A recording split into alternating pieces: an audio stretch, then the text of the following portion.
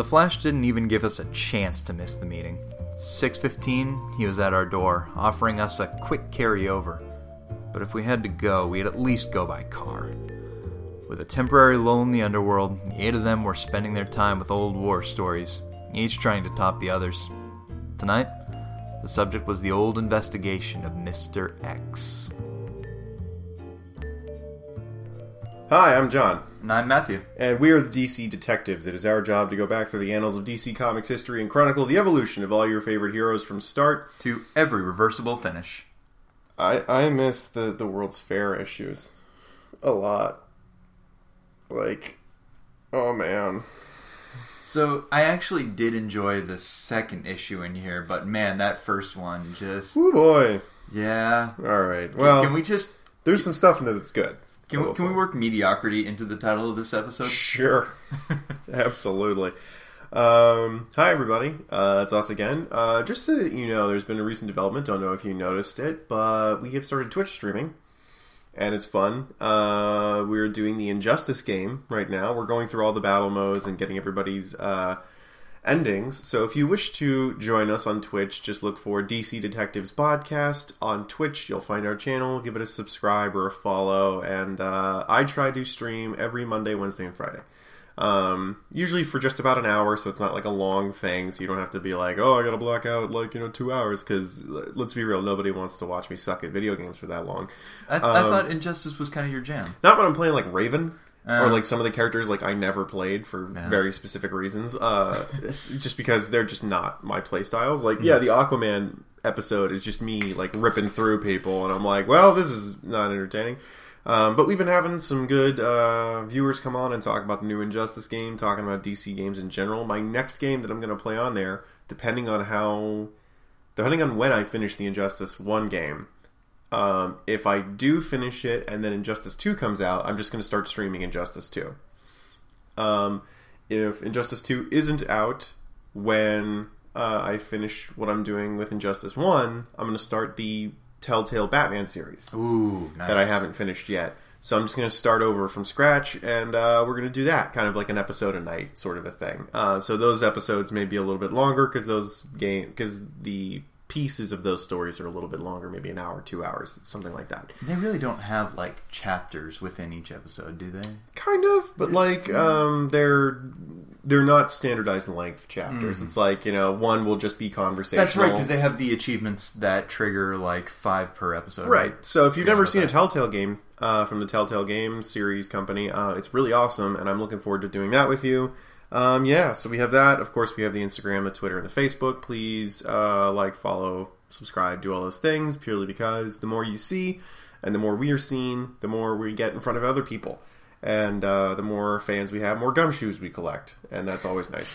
That's right. That was what we decided. Yeah, we've just stuck with it because again, Detectivites just hasn't gone over well.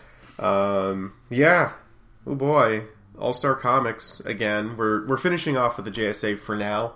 Now that we've kind of got a good sense of what the JSA is like, this is what a team book was like back in the era. I might continue to get these just to see if there's anything interesting occurring in them. We won't cover them continuously, but I might look into more of these just to see kind of like what these books are like and how interesting that gets over time. You can't tell, but Hallelujah is playing in my head. Yeah, I know. Yeah, either that or Ode to Joy actually works. Ode to Joy probably a little bit more Ode to Joy, but we're going to stop covering the JSA after this episode, depending on when Wonder Woman gets in there. I kind of want to see Wonder Woman in it. I think she actually comes in pretty quickly, but it's not until issue 39 that she's at anything but the secretary. I remember reading that. So we're going to see what's going on. I want to kind of keep getting these, or at least find or pinpoint the exact volume that we need to see Wonder Woman be a part of the JSA. That kind of a thing. It's part of me wants to get all of these and have like a cool collection, and the other part of me is like money. And I'm like, yeah, I didn't even realize this one's tagged as $50, and that wasn't when we got it. It was like 30. Yeah, the price has gone up because we got this one. I'm sure because there's less and less of them. It's not like I meant I was actually checking the back of the book price. Oh, the back of the book price. Yeah, like the price for some of these has gone down considerably. Yeah. But unless you're the Spectre comic, I'm looking at you $119 comic book. God, of which there are 12. Like I don't. Anyway, frustrations abound. Frustrations abound. Yeah. I almost can't wait. Yeah, right. We're gonna start with our summary. Joanne, this is gonna be a short one. Hopefully, we're gonna talk about a couple of things post this because there's a few things that kind of are themes that I like looking into. But we're just gonna start right off the bat here with All Star Comics Volume 1, Number 5, June 1941. Reader's Digest: The team fights Mr. X, who is a man who organizes crime syndicates across multiple rackets and across multiple states. Oh god, we have to talk about Mr. X, don't we? We do. Mr. X is actually just a very wiry-looking man, kind of like Wimpy from Popeye, except thin. And, right? Except thin and dressed better than Wimpy, because Wimpy is poor and broke, and that's the whole point of Wimpy. If you don't know who Wimpy is, I can't help you. I can't go into Popeye lore right now. I would gladly pay you Tuesday for a hamburger today. Right. I mean, there's a Robot Chicken episode about Wimpy if you really want to see it. But bottom line, this guy wears a bowler hat. He's got a little push broom mustache, glasses, suit and tie. And he's Mr. X. But this character pops up in everybody's story randomly in weird situations. Like in the Flash's story, he's under the Flash's bed. Don't know why. Don't know how that happened. Don't know how he got in the Flash's room. And what being under his bed provides him with a view of. I was really expecting an explanation. Nope, never got that. So the thing is that the crime syndicates across the United States, specifically the ones in New York, but then they're also kind of like around the states, target the Justice Society members due to Mr. X's plan, which is get rid of the Justice Society so we can continue to do our crime, unfettered. And in doing so, every Justice Society member has their own little 10-page story of them, rounding up a racket and sending them all to jail, all of which happens in the same night. So that the jail has to expand itself to accommodate all the criminals that the JSA brings in, which I found hilarious. And it was an entertaining little gag, especially because that wasn't one of the gags that they ran into the ground. It was just like once every story, more people are coming to jail, okie dokie, and the cops are getting more and more frazzled at the fact that they're just getting a huge amount of people put in jail. So it's really silly. Mr. X again shows up in everybody's story, and to the point where they don't know who he is, but then one guy's like, hey, isn't that guy that I saw today? And they're like, you saw him too? And then they follow him, and Mr. X turns himself in. He turns himself in at the end of the story going, crime just ain't what it used to be with you guys out here, so I'm done. It really is just it's built up. It's the framing device of this entire story, and the payoff is a guy who doesn't care anymore, whose identity is revealed nonchalantly and is resolved within a page. Right, and it's almost as if just this plan was his last way of testing whether or not he'd be able to do his preferred method of income gathering. I'm not even going to give Gardner Fox the credit for any kind of plan. It's just bad writing. Yeah, it's just dumb. It's a dumb story. Green Lantern kills one person, Spectre kills two. Which was just, alright, cool, like that was unnecessary. However, the biggest thing that happens in this volume is it's the first appearance of Hawkgirl. I know, and I'm angry. Oh, I am too, but it's something we should talk about. We absolutely should. We're going to talk about that. That wasn't the first. Yeah, we're going to talk about that at the end, because I want to really go into that whole thing, but this is the first appearance of Hawkgirl when Shayera is helping Carter be a decoy in his story, and he has a spare set of wings and a hat and everything and just gives it to her to be his decoy for a while. We'll go more into that. All-Star Comics Volume 1, Number 6. This is the second story we're going to, August 1941. This one's really kind of funny in a weird way, but unexpectedly. So, at this point, The Flash, we kind of talk about this in the Flash episodes. If you want to go back and look at, I want to say, the second Flash episode we do, there's a mention of Flash, kind of graduating out of the JSA. Mm-hmm. And that's right, yeah. That did show up somewhere in there. We did not know what the hell that was about, and we didn't realize it was in the fourth JSA story. Within those series of months, The Flash just is so popular, he gets his own, books and is done. So, Flash is leaving the JSA to be a part-time member, and Johnny Thunder demands to be made a full-time member of the JSA and not just the hanger-on gosh gee Willikers boy. He wants to be their, maid young man gentleman friend and not just their, associate young man gentleman friend, to use a bunch of mob terms, because I've been watching a lot of mob stuff. I'm not going to lie, I initially heard that as AID. Yeah, All right, sure. It took me a minute to put the pieces together. Right. So Johnny Thunder, demands this trial by fire, and they're all like, "Yeah, sure, Johnny, of course, you can have your tryout." And just because they're all dicks, they decide to send Johnny on what is essentially a wild goose chase to tackle this guy, who is essentially a man who prints his own newspaper articles about himself that make him sound like a big criminal. I'm just going to pause right there for a second. One, what?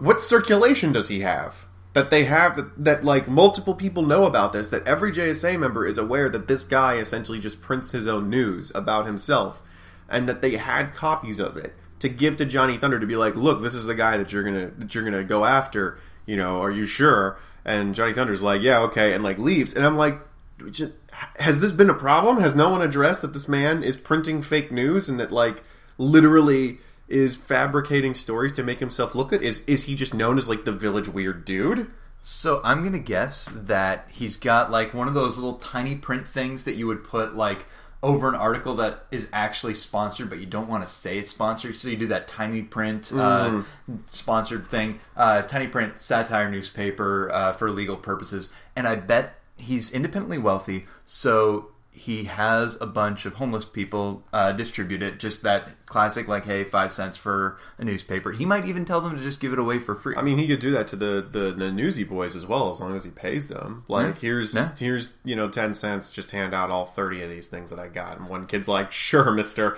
What's the line from, I think it's a John Cleese movie, and they're all looking for a treasure. I'm eccentric. I can do whatever I want. Something along those lines. That's pretty much it. Yeah, I mean, he's pretty. This is. And he's got a shitty last name too. It's a weird character. And Killer McPansy. Killer McPansy. Yeah, and it's just it's played up for laughs, and that's the thing. I think it works because Johnny Thunder is just the character or who weird things happen around, and it's just gags aplenty. Right. So essentially Johnny Thunder goes to Killer McPansy's house, and it's never not funny. I said it with a straight face too. You did. I had to call attention to it. Right. So he goes to Killer McPansy's house and essentially tries to bring him in, but the problem is that other gangsters have seen these articles and are as dumb as Johnny Thunder, so they've just decided, well, we have to get rid of this other, criminal mastermind because he's going to horn in on our business. And they go there and they find out that Killer McPansy is a fraud. And they're like, perfect. What you're going to do is you're going to basically take credit for all the crimes that we do, or we'll kill you. And I was like, how has that not happened to you before? Like, how is this the first time that a criminal is just like, maybe we should, like, check in with this Killer McPansy guy and make sure we're not, like, horning in on his turf or anything like that. And then they find out he's just some recluse who has a printing press for whatever reason. So Johnny Thunder, of course, gets involved with all these guys, and it essentially becomes a story where Johnny Thunder gets into one harrowing situation or another and uses his Thunderbolt to get one of the JSA members to come to his rescue. And of course, as the JSA member goes to his rescue, they get sidetracked by a real thing or a real person who needs their help.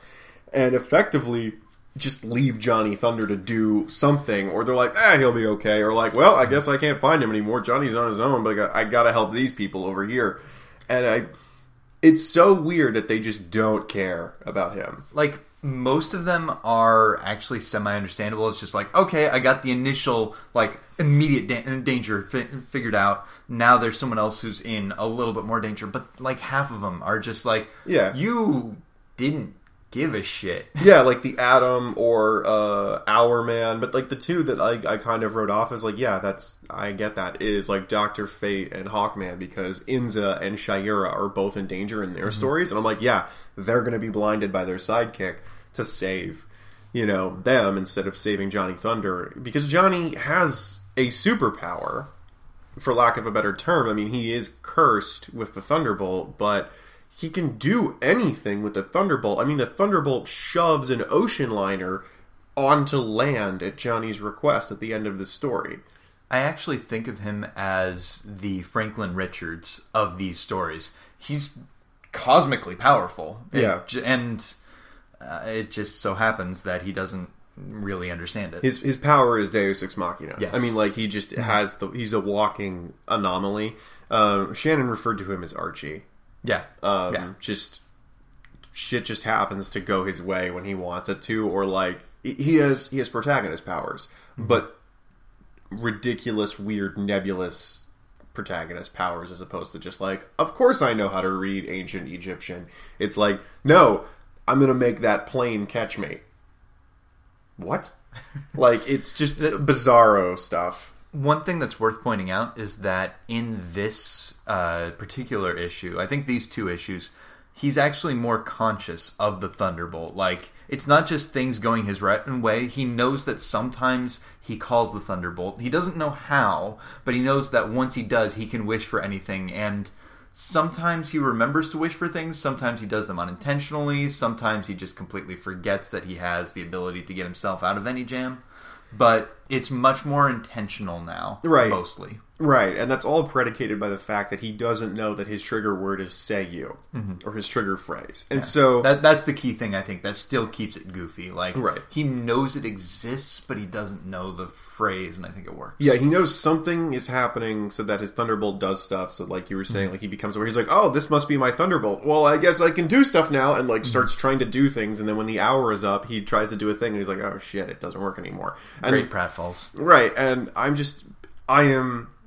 I know it's just because it's writing, but I'm sitting there going like, that's a dumb phrase to not have him realize that like that's what's happening, because it's a phrase he uses constantly, because that's his speech, type. As he says like, "Say you over there," or like, "Say you don't happen to have the time." That's common parlance of the 1930s and 40s, using the word "say" to start a sentence, and it just baffles me that that was the phrase they chose to be his, like, magic word. Like, at least Captain Marvel has Shazam. A word that, one, doesn't exist, and two, how were you going to work that into a sentence? And that's the thing, is the magic word trope is weird when it's supposed to be a word in a different language that sounds like two words that he commonly uses in everyday life.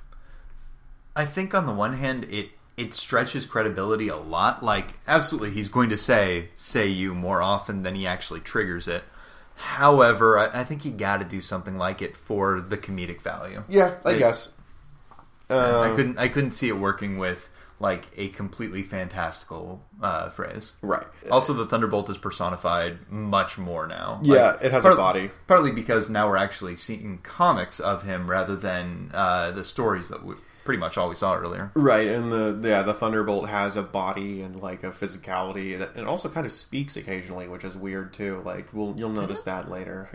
It certainly emotes. Right. There's also in between these stories you have of course those little short stories of Johnny Thunder, but in the second volume you have one of Dr. Midnight, which is kind of cool. That's right, yeah. He's a JSA character from, back in the day, and I was like, oh, that's kind of neat. Like, he clearly has his own stories going, because they talk about him as if he's, like, got a sidekick and everybody knows what's going on with him.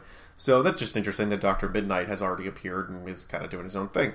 End of the story, Johnny Thunder, of course, gets inducted into the JSA. Everyone's really proud of him, and then they're like, we're sorry we were dicks about that, because, like, it turned into a whole day's worth of, like, shit that you had to deal with. Like, we're kind of assholes about that.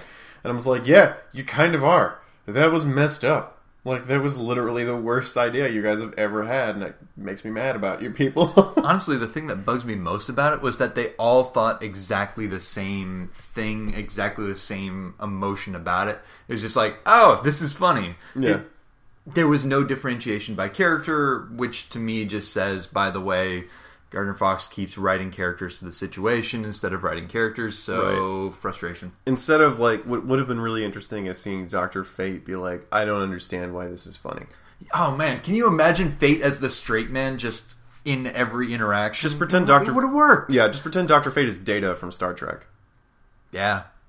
Give him a cat. Yeah, like, he's got Inza. She's pretty much just an animal, like, that has no, like, real sort of motivation or speaking. Like, all she is there is a plot device. I mean, his cat could be getting into things just as well as Inza could be. Data's cat is as much of a plot device as Inza is. Yes. Okay. Pretty much. Like, I don't disagree. She doesn't have, especially in this issue. Yeah, she has nowhere near as much characterization as Irene or Diane or any of the other sidekick women who actually do things. Even Shayera is more of a character than Inza. Like, Shayera has, like, drive and sass and, like, motivation to do stuff, and Inza is just a person. Like, we don't even know Inza's deal.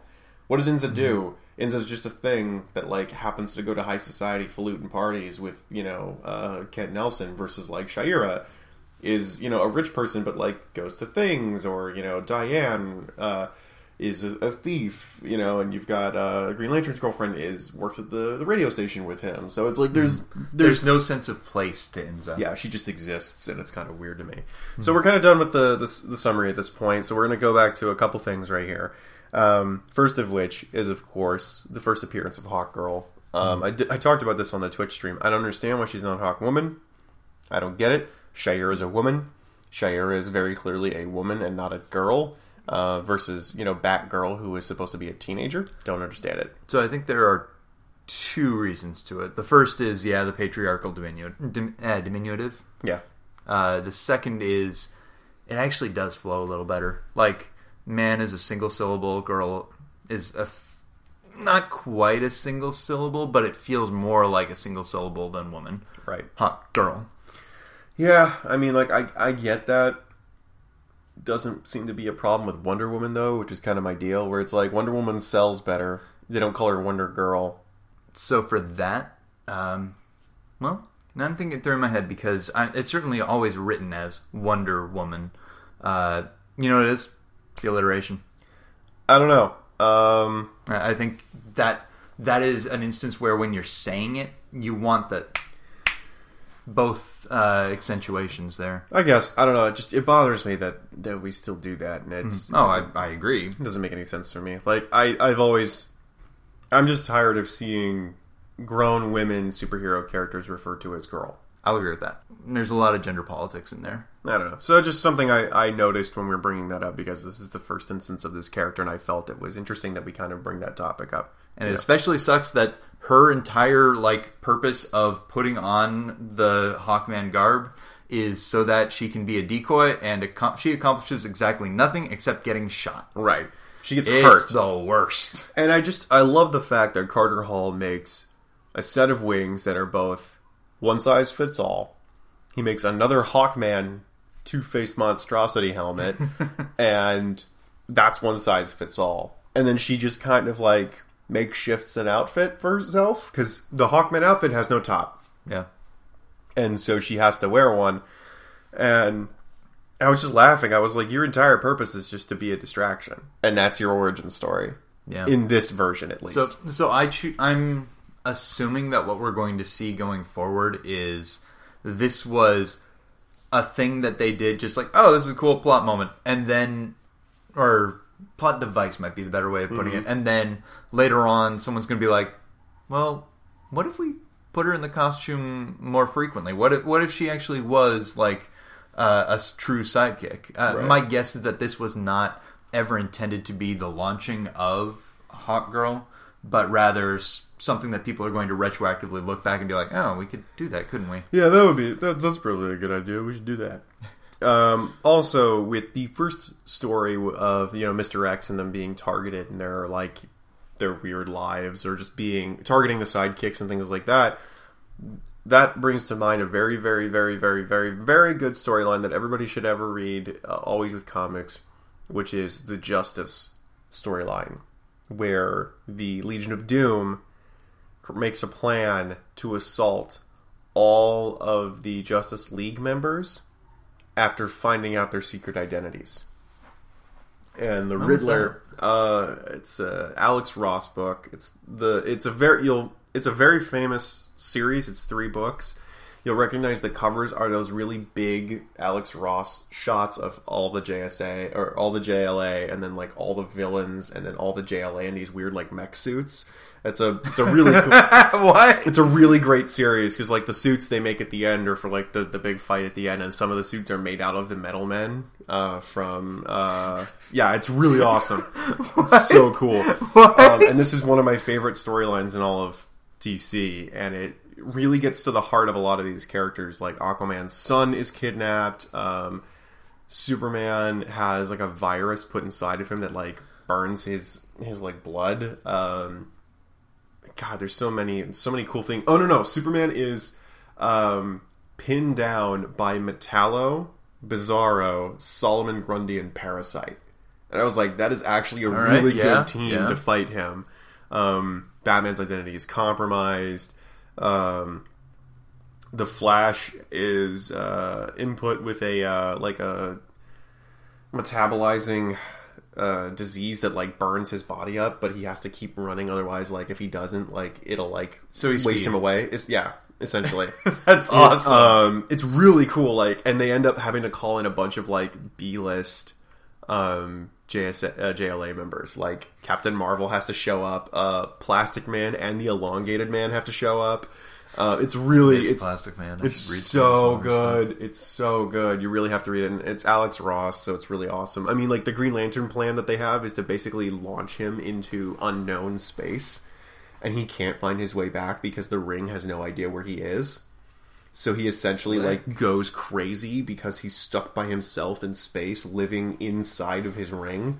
Like he actually puts himself, because the Ring is like, you're running out of power of life support. However, if you put yourself inside of the Ring, I can sustain you indefinitely.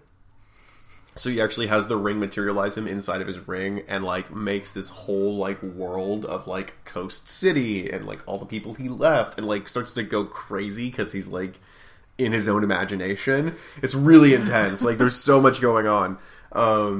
I have to find that and like give that to you. It's such a good read. But that's, you know, kind of reminiscent of this storyline of like, you know, being targeted and having their sidekicks attacked and stuff like that. So it's very good. You should all read the comic series Justice. That's it for me, I think. I don't know what your notes are. I've got notes. Oh, let's talk briefly just something dumb that got my attention. Mm-hmm. So, that bit in the first issue where Flash telegraphs everyone about, hey, Mr. X is targeting us. He's the Flash. Why did he telegraph them instead of running over and telling them? Right. And especially, I have seen that. Okay, yeah. Yeah, I just pulled up the cover of Justice for Matt. Like, this is a great comic. I always get that mixed up with Kingdom Come because of the cover design. Right. Now it seems like that was a phase that DC went through for those kind of, probably Marvel as well. But yeah, you'll definitely recognize the cover designs. But yeah, and especially because Flash sends the telegrams to their civilian identities, like straight up. Like, is it Adam who's walking around in his civilian guise and gets handed a telegraph that says, by the way, you're part of the JSA and be prepared. Yeah, I was like, yeah, way to go, and no one knows how to keep secret identities. No one understands. No one understands. It's dumb. I'm the Flash. Everything's fine. Don't worry.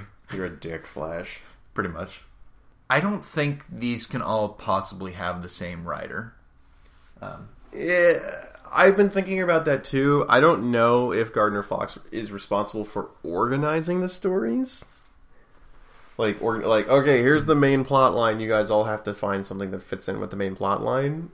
Because clearly the art is also not the same, too. Yeah, the art is certainly switching between. But there's got to be at least on the super tactical, like writing the dialogue, writing the actual scripts.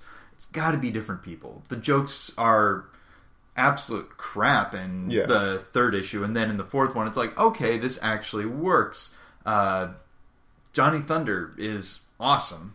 And I think, like, shifting gears a little bit, having him in the stories as the framing device for that fourth issue, like, it just changes everything about the tone.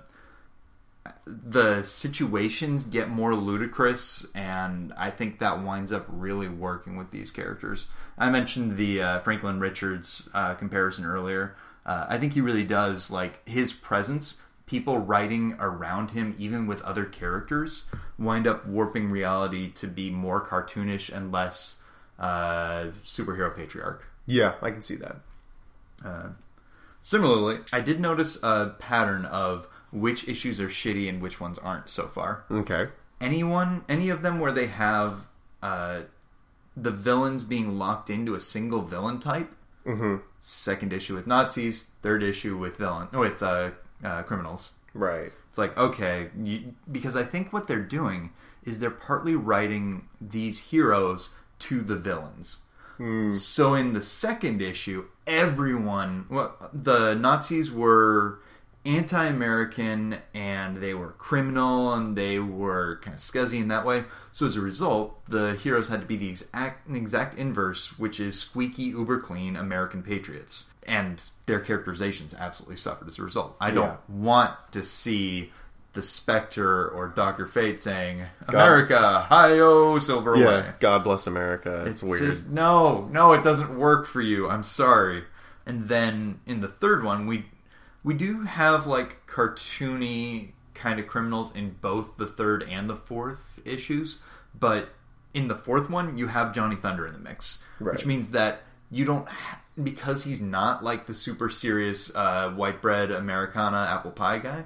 I mean, he kind of is, but he's also the one who pratfalls. You have permission for the other heroes to be that way. Right. You have opened the door to, let's be cartoony. So, long story short, like, as much as I wish that these characters weren't written around the people around them or the situations that the writer's trying to put them into, if they're gonna do that, at least have Johnny Thunder in there so it's a good direction for their characters to get completely hijacked into. Yeah, I agree. Also, I really want the Marx Brothers version of all the stuff in the fourth issue, because that's the thing. You look at the way like the things happen. It's like, these are great gags. Like Johnny Thunder, like, okay, I'm doing Thunderbolt stuff. All right, time's elapsed. I'm going to do this last bit of Thunderbolt stuff, and it doesn't work. There's no comedic pause panel. There's no like beat. Shit. Yeah. There's none of that. I want the Marx Brothers version of this. Which there was a couple of comedic pauses, I thought. No, I'm thinking of something else. No, but yeah, like, there's no punch. Yeah, that's exactly it. It's just like, I can see the film of this in my head, and it's so much better, but you've given me like the core nugget. And the last bit of Johnny Thunder that I have, I'm just going to put this crossover in your mind. Johnny Thunder, Squirrel Girl, and Sokka from Atla. But seriously, Johnny Thunder, Squirrel Girl, and Sokka. I would read the fuck out of it. Yeah. Like, I would. Like, I'd read the fuck out of a Johnny Thunder and Squirrel Girl crossover, because I think Squirrel Girl has the joy of what comics are in it. Mm-hmm. And Johnny Thunder is, if written and taken seriously, probably really funny straight man humor. Yeah. That the reader can go like, what the hell am I looking at? You know, like, as opposed to comics jokes. You know, it's like, no, it's like Chevy Chase humor. You know, it's like, oh, look at the time, and he doesn't have a watch on his wrist, but like, he's just trying to get out of there. Like, that's Johnny Thunder humor versus Squirrel Girl humor is Scott Pilgrim. Yeah. You know? Ooh. Yeah. It's just having fun with it and being silly and like making jokes and stuff. It's like, yeah, that's awesome, and I love that, and I love everything about it, because it's not going back to the same drawer over and over again. It's just going to different ones and finding a different joke, but the joke is always the same. The joke is like, let's have fun being a superhero. And Johnny Thunder is like, I have no idea what I'm doing, and everything is awful all the time, and why am I cursed, and no one can explain this to me, and what is a thunderbolt, and why does this keep happening? It's like, that's Johnny Thunder. He's just like the saddest, most frustrated individual in the world, because he wants to be a superhero, but doesn't realize that he has a code word that makes him one. I super want to see like a modern day version of Johnny Thunder, just to have someone like comment, wait, what? You talk like an old guy. Will you shut up? Like, he just doesn't know like how to respond to it, because Johnny Thunder is also like, what, I want to say just out of high school, like 20, somewhere right maybe there. I picture him a little younger, mainly because Al Pratt is supposed to like refers to him in a young way. Al Pratt is the Atom, and the Atom is a college student, and he refers to him as a younger in a younger way. So I kind of feel like Al is maybe like 20, 21, and Johnny Thunder's like 17, 18. No wonder. We talked a little bit about writing inconsistency. I want to call out a couple bits. Powers are inconsistent. This one killed me. Like, power levels are bullshit. First off, Sandman is suddenly using his wire harpoon at all times and never his gas gun. The hell? That's right. I forgot about the wire poon. I was going to go to great lengths to avoid saying that. No, man, wire poon. That's literally how they read it, the wire poon. Yep. Yeah, someone please gift that. Which doesn't make any sense because you don't... The end of a harpoon is not a har. Like, that's not what that is. Like, that's how they're using the word, and that's incorrect. We don't mash two words together to make harpoon. It would be spearpoon, like, or grapplepoon, if that's what it was, but it's not a har attached to the end of a poon. I don't get it. Did you not realize that until I said that? For the love of God, please no one transcript this episode. I'm just saying, like, it doesn't make any sense why you would... Well, I agree. Like, the naming... like, I understand it as a portmanteau of harpoon and wire. But if you assume that the two syllables that make up the word harpoon are two separate things that are conjoined, then that's different than if it is a single word that is portmanteaued with wire. Because it's so... One way or another, it's bad and it's weird. Dumb. It's dumb. Yeah, and especially, like, then you get into the artistic inconsistency because there's a shot where Sandman is looking out at a house that he's going to break into, and it's a good, like, 1,000 yards away. Yeah. It looks like that. Almost, yeah. And he fires the wire harpoon, and it hits right above that building. Like, it's on next to a cliff face, so he hits the cliff face, and he swings down to it. He specifically swings down to it.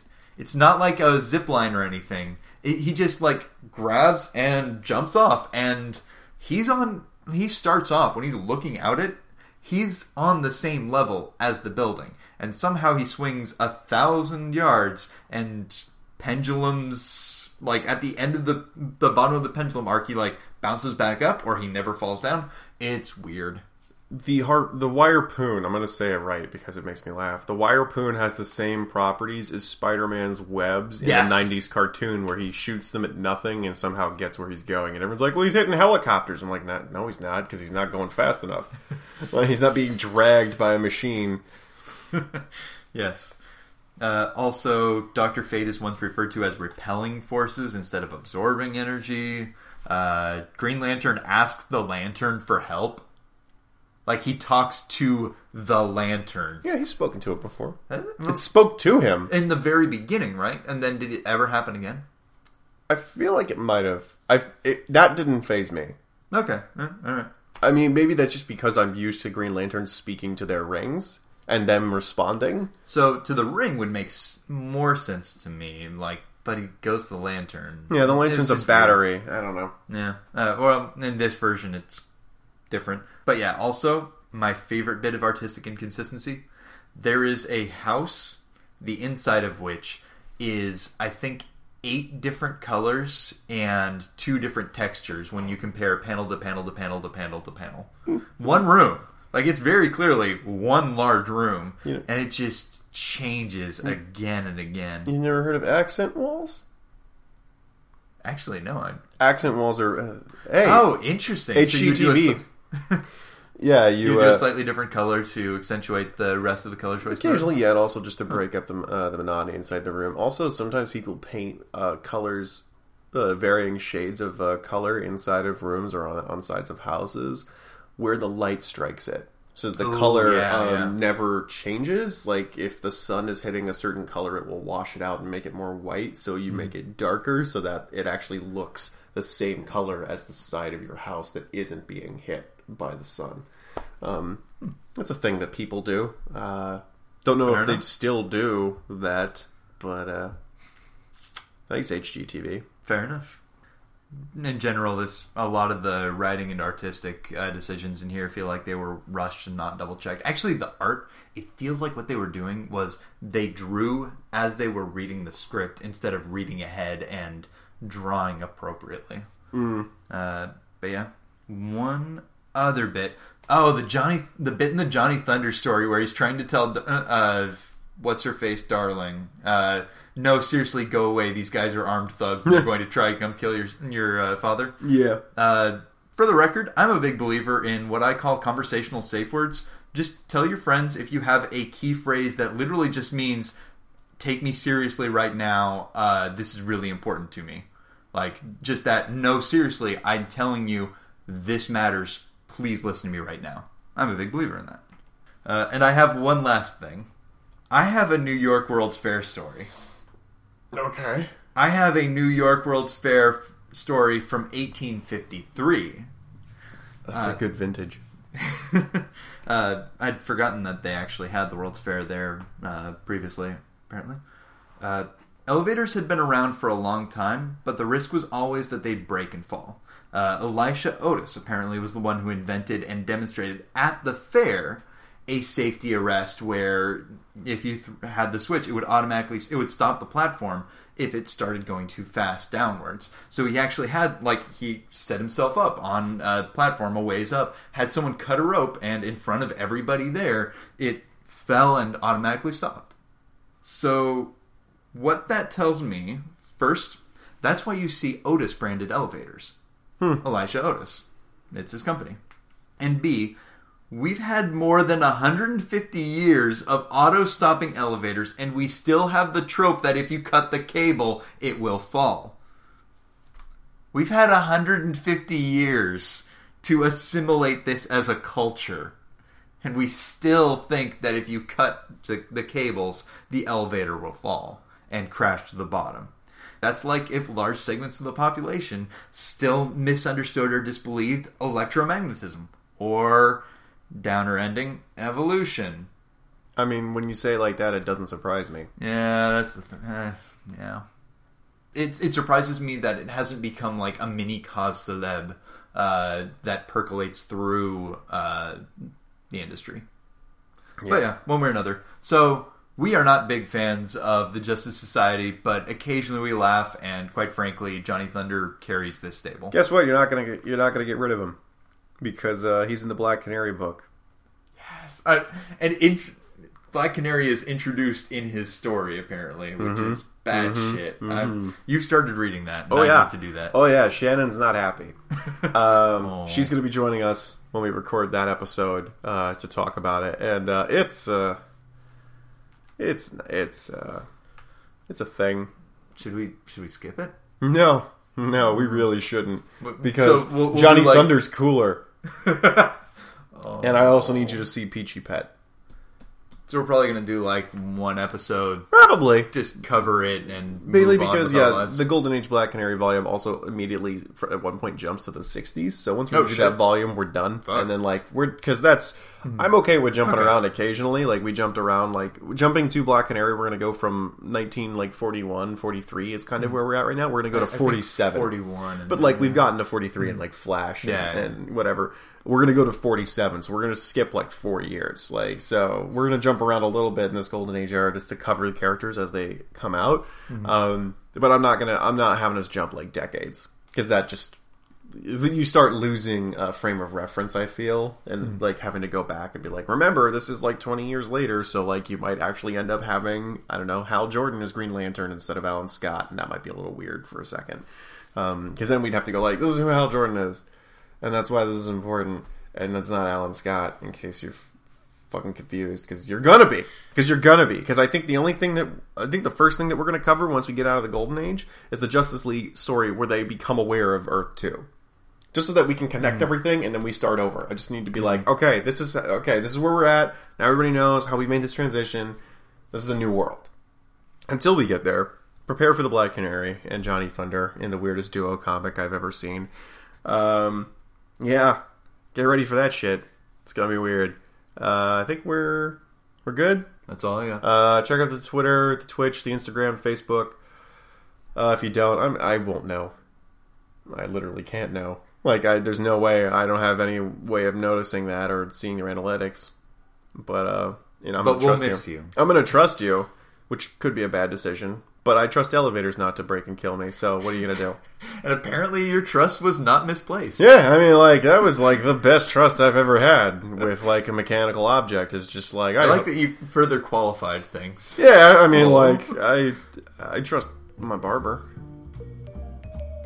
DC Detectives can be found on iTunes and Stitcher. To stay in the know, check out our Facebook, Twitter, Instagram, and our website, dcdetectivespodcast.com. We soldiered through their bad jokes and worse storytelling.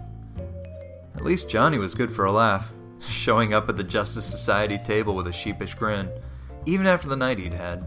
The kid was in love with the idea of being a superhero, and the joy was infectious. We didn't have any new cases after we left the meeting. It might be worth following him for a while.